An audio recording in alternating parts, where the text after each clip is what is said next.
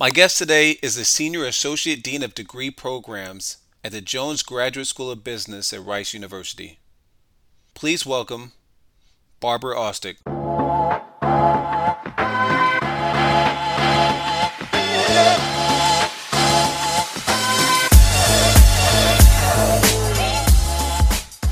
Barbara, how's it going? Great, thank you. Good to see you, Rodolfo. All right, good to see you too. Thank you for coming on to the podcast. I really appreciate it. No, it's my pleasure. Thank you for the invitation. Yeah, no problem at all. All right, so let's jump right into this. What do you do? What do I do? What a great question. I guess I'll start with my title and then we'll go from there. All right. I am the Senior Associate Dean of Degree Programs at the Jones Graduate School of Business, Rice University.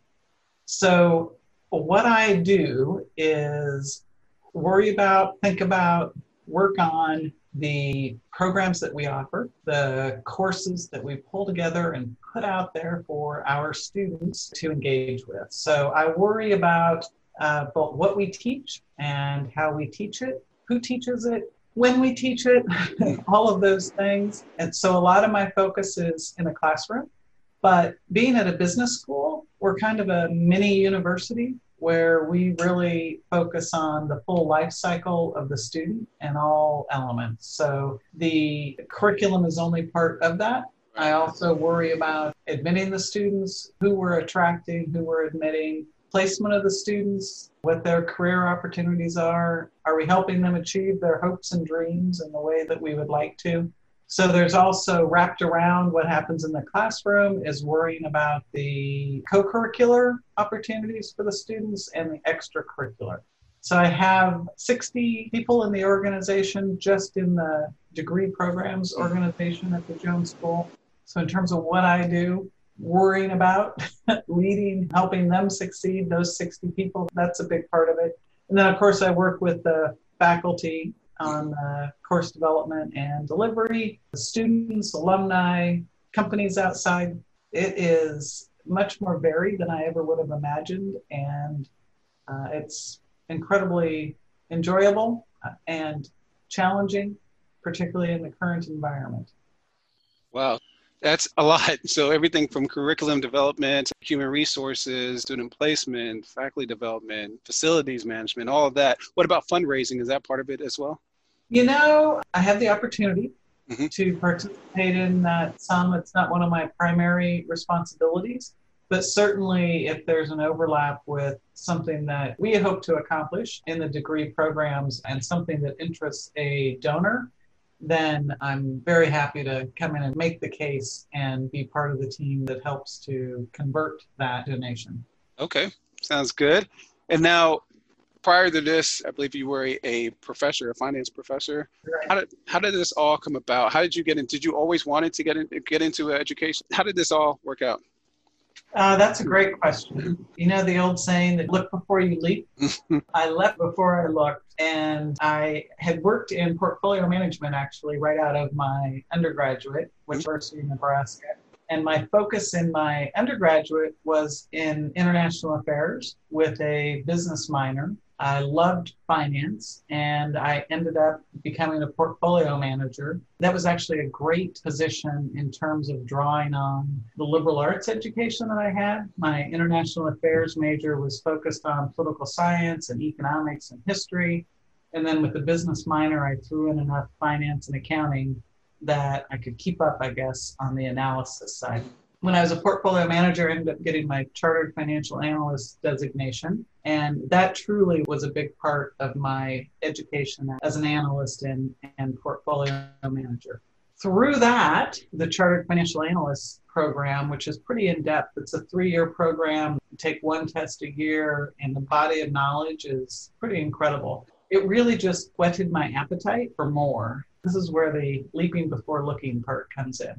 I was going to get my MBA, and because of my interest in international and in economics, I had my eye on Columbia. And my plan was to get my MBA at Columbia, and they also had a master's in international affairs. So I was going to do a joint degree at Columbia. These are plans I'm making from Lincoln, Nebraska. And as I look further, and this is also a long time ago, over 30 years ago. I know that's hard to believe. Yes.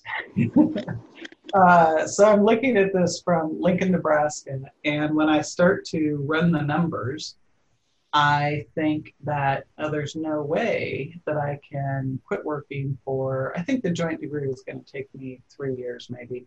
No way that I can quit working for 3 years and take on this student debt, and I can't do this.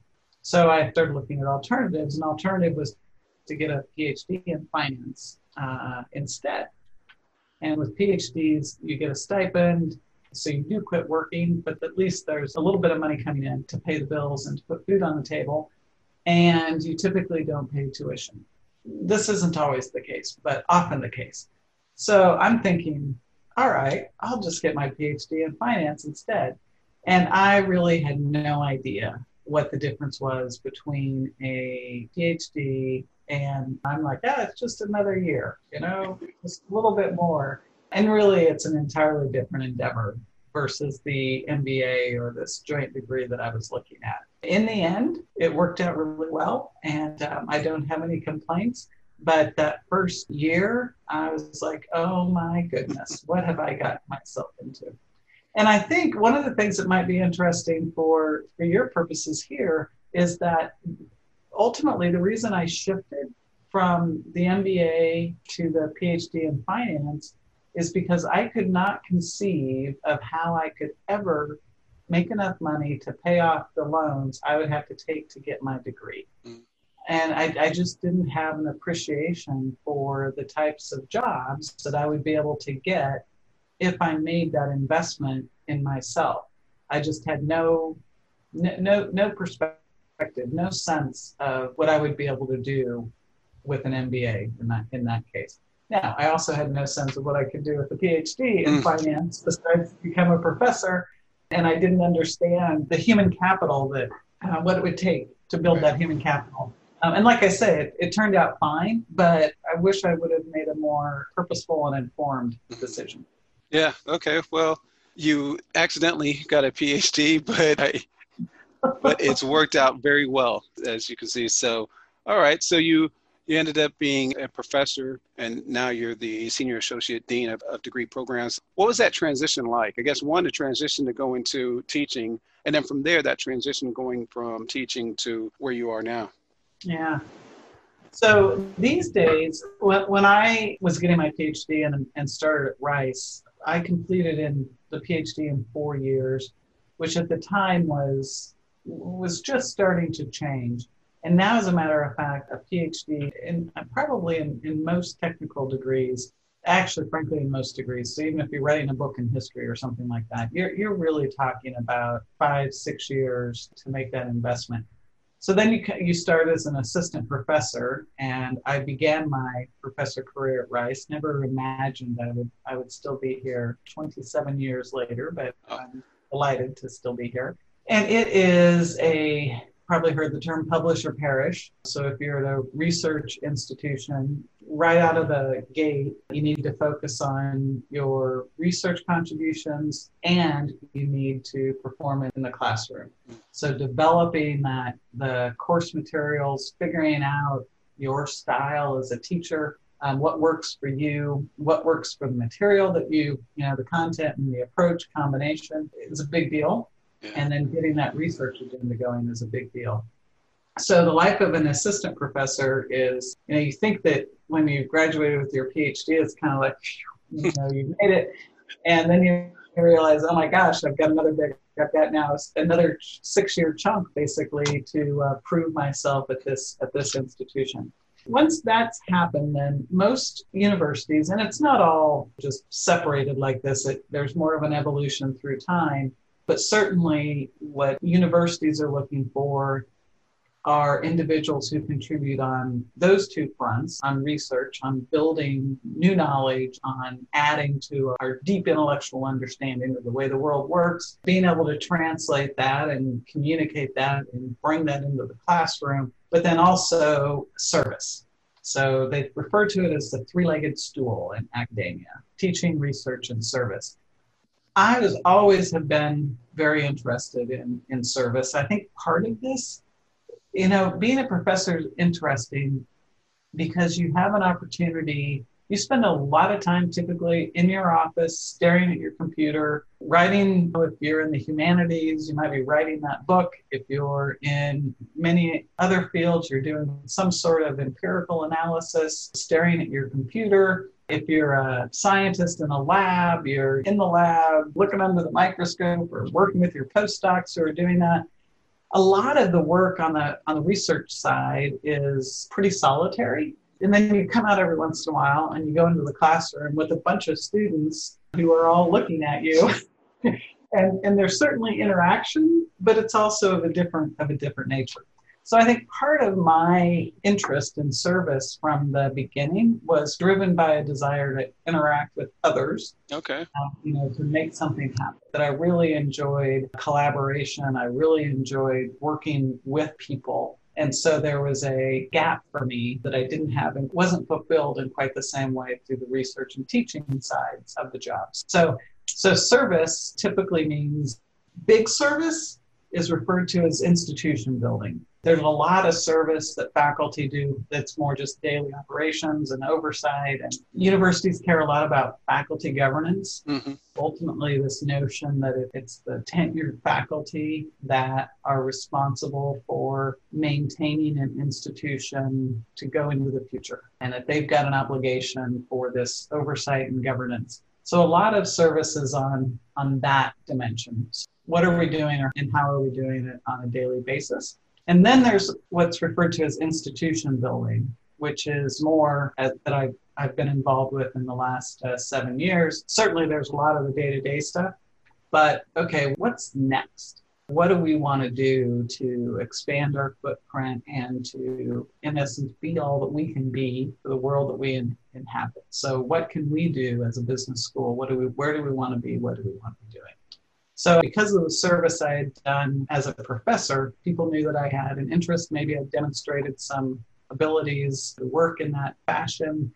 And so I was given the opportunity 7 years ago to join the dean's office and take my contributions to the next level and join the team to take the school to the next level. Yeah, great. 7 years. That's awesome. Now, you mentioned that one of the surprises for you was that it was a lot more varied than you thought. So any other surprises for you when you got in? Oh, yeah. So I mentioned that being a professor was a little bit solitary, mm-hmm. and professor's a really different sort of job. First of all, one of the best things about it is that every day, pretty much every day, you decide how you spend that day. Mm. You decide what you're going to think about. Now, you might be scheduled to teach, but you have a lot of discretion over what you teach. You certainly have discretion over when you teach it. You have a lot of discretion over how you teach it. So I know that I need to go in and teach a portfolio management class, but that's pretty much, that's as far as I'm constrained. Right. So a typical day of a professor, I think it has to be one of the most flexible and self-determined jobs ever. Mm. You decide how you spend your time and how you use your human capital on a daily basis. And that is really a luxury.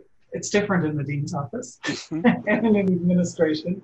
And what I realized very quickly is that, so how old was I? Somewhere close to 50 when I joined the dean's office. And I realized that even though I had been a working professional for 30 years, I had, counting my portfolio management days in there, I had never had a budget bigger than my research account, which isn't very large. And I had never had any direct reports. So I had never had to do performance reviews. I had never had to hire or fire someone. Now we have faculty reviews and we have to hire new professors and we make promotion and tenure decisions, but that's very different from a regular staff role in that sense.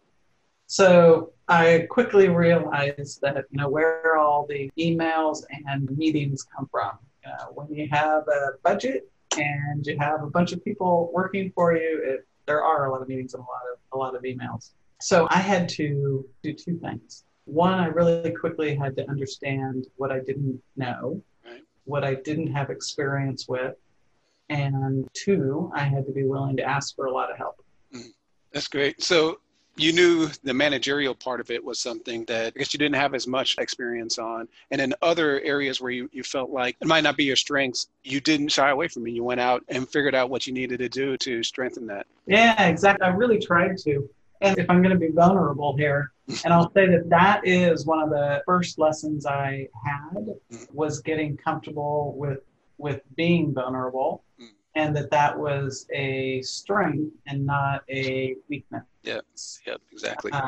And I can remember the first time that I felt like what I really need to do here is share my insecurity, not cover up my insecurity. Right. And if I share my insecurity, we've got a chance of making this happen the way it should happen. And if instead I kind of armor up and try to fake my way through this, it's not going to be pretty. Right. All right. And you mentioned 60. I think you were talking about just the faculty in your office. Yeah, the 60, those are the staff in the degree programs. So we actually have just in the offices that support our different MBA programs, the Masters of Accounting program, in those offices, we have 60 staff. Okay, wow. Now, what about total number of faculty and students and courses? Do you know those numbers? Well, you know what? I have a bunch of this. I've recently had to do a bit of a retrospective on what I've been doing with my life. So I can tell you, 60 professionals, we have in the neighborhood of 60 full-time faculty, and then another 30 part-time faculty. This academic year, we will offer 135 sections of 80 core classes, courses that are required in the MBA, and over 200 sections of 133 electives. And that's just in our MBA program, on our on-campus programs. One of the things that we've added, one of the big items that I've focused on in the last few years turned out to be good timing. That was the introduction of our online MBA at Rice. Mm-hmm. And that was an entirely different level of administrative undertaking, in large part because it was the first online degree for Rice University. So it was all sorts of new things, and we needed to bring everyone along, starting with the Jones School faculty, to really understand that not only was it something that we should do, but something that we could do. And it was very consistent with our mission and who we are, and that we had the capability to do it really well. And then to actually implement the thing required just an unprecedented amount of collaboration across the university, getting comfortable with a very different modality. And it's actually built around a team teaching model. So that was a stretch for everyone. So I would say that it was a good thing that I'd had like the 4 years experience ahead of that to get better at those things, to get better at leading change, to get better at the management aspects, and to develop that humility and vulnerability that I didn't have all the answers, and I didn't need to have all the answers. I needed to know how to pull people together to make it happen. It was a good thing that I didn't have to do this first year in the job. Right, right. Well, that's great. Going from... Oh, you asked about students. Oh, yeah, students also. This is a really good number, too, so I got to be sure to share that. When I started this position, we've gone from 7 years ago, we had 850 students enrolled, and now we have 1,400. Wow. So you went from a time where you weren't sure if you're going to do MBA program or PhD to now being the Senior Associate Dean of Degree Programs, over 1,400 students, 60 full-time faculty, 30 part-time, 80 core courses, 135 electives. That's great. That's awesome. Now, you mentioned earlier you're talking about a typical day of teachers. What about for yourself, what you're doing now? What does a typical day look like for you? One of the things I've learned over the years is that I need to protect time to actually get work done. And in the early years, I let my calendar get completely blocked up, and I'd get to the end of the day and I'd realize that, I'd committed to doing a bunch of things, but then the next day I just had more meetings that were going to commit me to do more things, and I needed to have some time to do. Actually, I learned two things. I needed to really be careful about what I actually did, and what someone else should be doing. And then I needed to protect time for those things that it really was important for me to do. So my typical day now, if I've done it right, I have a good 3 to 4 hours that's unscheduled that I'm both that I'm thinking and I'm thoughtfully doing rather than just firing off emails and putting out fires. And then the other 5 to 6 hours, I'm doing a lot of meetings, a lot of emails, the famous quadrant, that you're really trying to spend your time on the important and stay away from just the urgent. And certainly the urgent and try to not get sucked into the unimportant but urgent. Right. And that's a constant battle. I think it is for most professionals. And particularly if you can get the little dopamine hit by taking care of a problem right now, then and then you realize that, oh, I took care of a bunch of teeny tiny little problems, but I still have this big thing hanging out over here that I've either avoided or I just haven't made the time to tackle. So, and this was even the case before Zoom meetings. There's a lot of, because we try to work in a collaborative environment, there are a lot of meetings to allow that collaboration. I really value time with students. I value time with alumni, such as yourself. And I also think it's important for me to stay, and this oftentimes is through alumni and our fully employed students in our professional and executive program. It helps me not only be in touch with what we're doing as a program, but it also keeps me connected to the current business environment. Mm-hmm. So those sorts of interactions are important to keep me relevant with what's going on and what we should be doing. Yeah. Okay. All right. And now you mentioned, and I think of this as a skill set, but you mentioned being vulnerable. And this is a position that you have to do so much. You have to wear so many hats. So I feel like you have to be that. You have to be vulnerable because there's no way that you can know all that you do and all that you touch. So that's definitely, I feel like, a skill set that you need. What other skill sets and characteristics do you think are most important to be successful in your line of business? I think effectively communicating, mm-hmm. which doesn't necessarily mean, thank goodness, as you can tell, doesn't necessarily mean being smooth and never stumbling over your words and that sort of thing, but being an effective communicator in terms of getting to the point, and I think having authenticity in your communication so that you're trusted. So that actually, it might be interesting to share. You asked me about where I took it as my typical day. Over the last couple of years, we've had a lot of atypical days. Right. And this issue of communication was something that I did not fully appreciate before coming into this job and before entering some of these crisis environments. And that how important it is to not only be striving to make the right decisions, but to communicate around those decisions, why you're making those decisions, and that, again, that authenticity in terms of what you're doing and why. So what I'm thinking of right now is a situation. We had 120 of our professional students in Santiago a year ago when Chile had the civil unrest and state of emergency. So I was not actually down there. I had intended to go, and at the last minute wasn't able to go. So it was worse, frankly, to be up here with 120 students, 2 faculty, 2 staff members, and Dean Rodriguez and I. Ultimately, the communication had to come from the 2 of us around the decision-making around that crisis. And that was ranging from, do we airlift essentially 120 students out of Santiago to what do they really have to do? They were down to for a course, right? So there were deliverables, they're going to get grades, all these things, So we're going from the sorts of decisions from, okay, do we need to airlift them out of Santiago to, okay, what kind of assignment do they have to turn in? So, the range of decision making was interesting.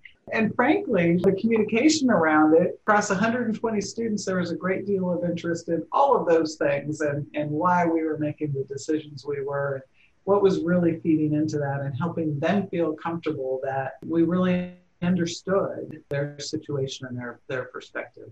So communication is a skill set that, and I think oftentimes when people hear the term communication, they think of it in terms of how smoothly do you speak or how good are your PowerPoint slides or something. And that could definitely add to it. But ultimately, it's about effectively sharing what needs to be shared. And I think that brings in a lot of other attributes. Okay. Yeah, it makes sense. Let's see, communication, another one that related to the Santiago as well. And so you have different time frames and different scopes, but decision making and truly the ability to just pull the trigger and make a decision. As a professor, there's a lot of analysis and there is very little decision making. In my first year in this job, I was speaking with an executive coach who was working with one of my staff, and I was sharing with him this notion, just so many decisions, and he coached me to give myself some leeway and to recognize that if I make 80% of the decisions that I make are good decisions, I'm going to be incredibly successful. And that in a position like this, you're making so many decisions that you can't hold yourself to expect 100% of the time you're going to make the right decision. And that actually was really important. I thought about that several times in the early years to say, all right, I need to make a decision. Right. Best decision I can right now. I need to recognize that of the decisions I make today, they're not all going to be right. But if most of them aren't, we'll be okay. Right. At least you made them. Yes, need to be made. Right. All right. Okay. And then, so your steps, the way you got to where you are, you got your PhD in finance, you became a professor, and then you moved up. Is that a typical route for people in your position? Yeah, it definitely is. It's interesting. This happens both in universities broadly, also in medical centers.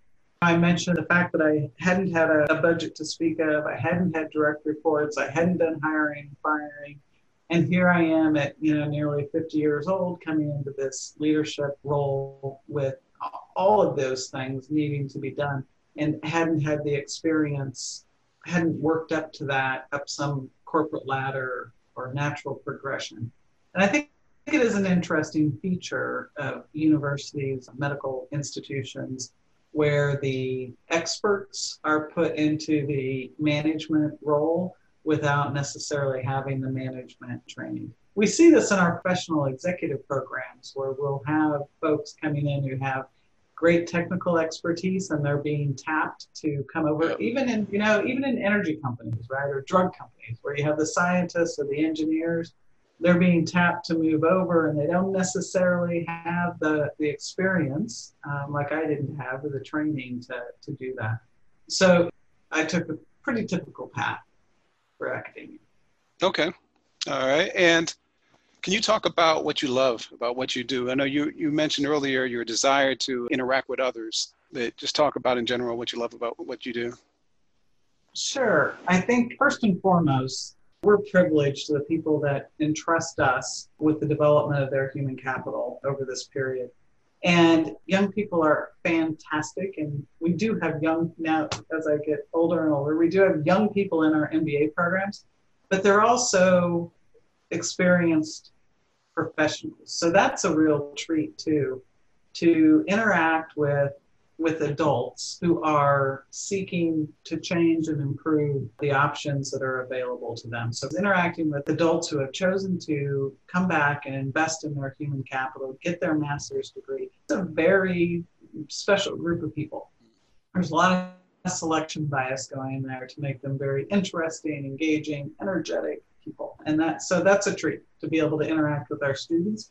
I really enjoy. I love the luxury that we have in academia to think deeply about really important things and to interact with a lot of smart people across the faculty and with our students, interact around those really important things. And then I mentioned earlier the little dopamine hit when you solve a problem. I really like solving problems. And in research, you're typically solving really big problems that take a long, long time to solve. So you don't get that dopamine hit very often. In this job, I like it when I say faculty, staff, student brings me a problem and I like, I gotcha, I can do this. You can take care of that. That is a solvable problem. And solve that problem and help any of those faculty, staff, or students make things end the way they should. That's a good feeling. Good. Nice. I like it. Now, what about on the flip side? I know you mentioned everything that's going on now with COVID, and it's definitely a challenge, especially in the education field. But what other challenges or obstacles are out there for you, or what keeps you up at night?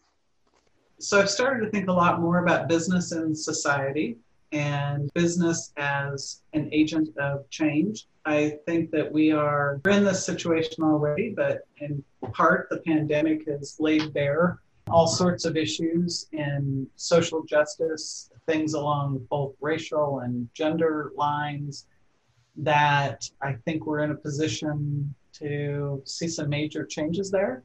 So one of the challenges I think we have, business schools in general, the Jones School, is how do we want to be involved in that? How can we be an agent of change? If business is an agent of change, business schools have to be an agent of change. Yeah. All right. Now, can you talk about any memorable moments that you've had over your career? Memorable moments. Wow. There's probably a mix of moments between something like seeing the light bulb go on with a student in the classroom when they get it, when they see what you're talking about and kind of captured the power of what it is. They haven't just gotten the knowledge or the information, but it's like, they get it. So there's professionally some moments like that. There's on the research side, when your light bulb goes off and you realize maybe with the collaborator that, hey, we have just figured out something pretty cool here and we're on to something and this is going to work. And you can see right then, that you're going to get, what they call an APUB, which is a publication in one of the top 3-4 journals in your field. This is an APUB. So there's that sort of moment that is good. And then I think just my long tenure at Rice University, there are a lot of, if not, standout memorable moments. The entire tapestry of it all has really been wonderful. The students, the faculty, the alumni, the people that come through that university, it's a rich tapestry of experiences and perspectives and personalities. And I've been privileged to be part of that. Yeah, it's home to you. Yes. 7 years, yeah. All right. Well, Barbara, we're at the end of this interview. I want to get to this quick hitter session. This is where I'll be asking fun questions for you to get people to know you a little bit better. But before I do that, though, I want to see, is there anything additional that you would like to discuss or anything you think I might have left off asking you? I don't think so. All right. Well, let's go to these quick hitter questions. All right. You should have warned me. First question, what's your favorite sports team? Astros. All right. Still. Okay. Favorite movie or show? Ooh, movie or show? Man, this is supposed to be fast. And it's fine. It doesn't really need that to be fast. Gosh, that's tough. Okay, so I'm going to move back away from favorite to most recently impactful. Okay. That works. I watched with my middle son, who's been home during the pandemic, I watched the series My Brilliant Friend, which is based on a book by an Italian author. And the whole series was just so good and focused on post-World War II Italy. And it really opened my eyes to a lot of the working class in Europe at that time. And it was just incredibly well done series. All right. My Brilliant Friend. I'll check it out. Favorite musical artist or group? Musical artist or group. I am going to. I'm going to go with the Mumford and Son. Okay. Mumford and Sons. Just yeah, I find myself going to them often. I love the gravelly Irish accent. Yeah. All right. I like it. Favorite vacation spot? Mm. Right now, anywhere. I would love Yeah. during pandemic. I would love to get out. I am a hiker, so really anywhere interesting where I can get in good hiking, but ideally after a really good day of hiking, I'd come back to a really nice meal and a nice glass of wine. Yeah. Okay. Sounds good. And last, favorite food or drink? Favorite food or drink. We had a family Zoom call, and one of the activities was, 10 foods that you would take with you no matter what. And at the top of my list was avocado. I love avocado. Yeah, me too. Me too.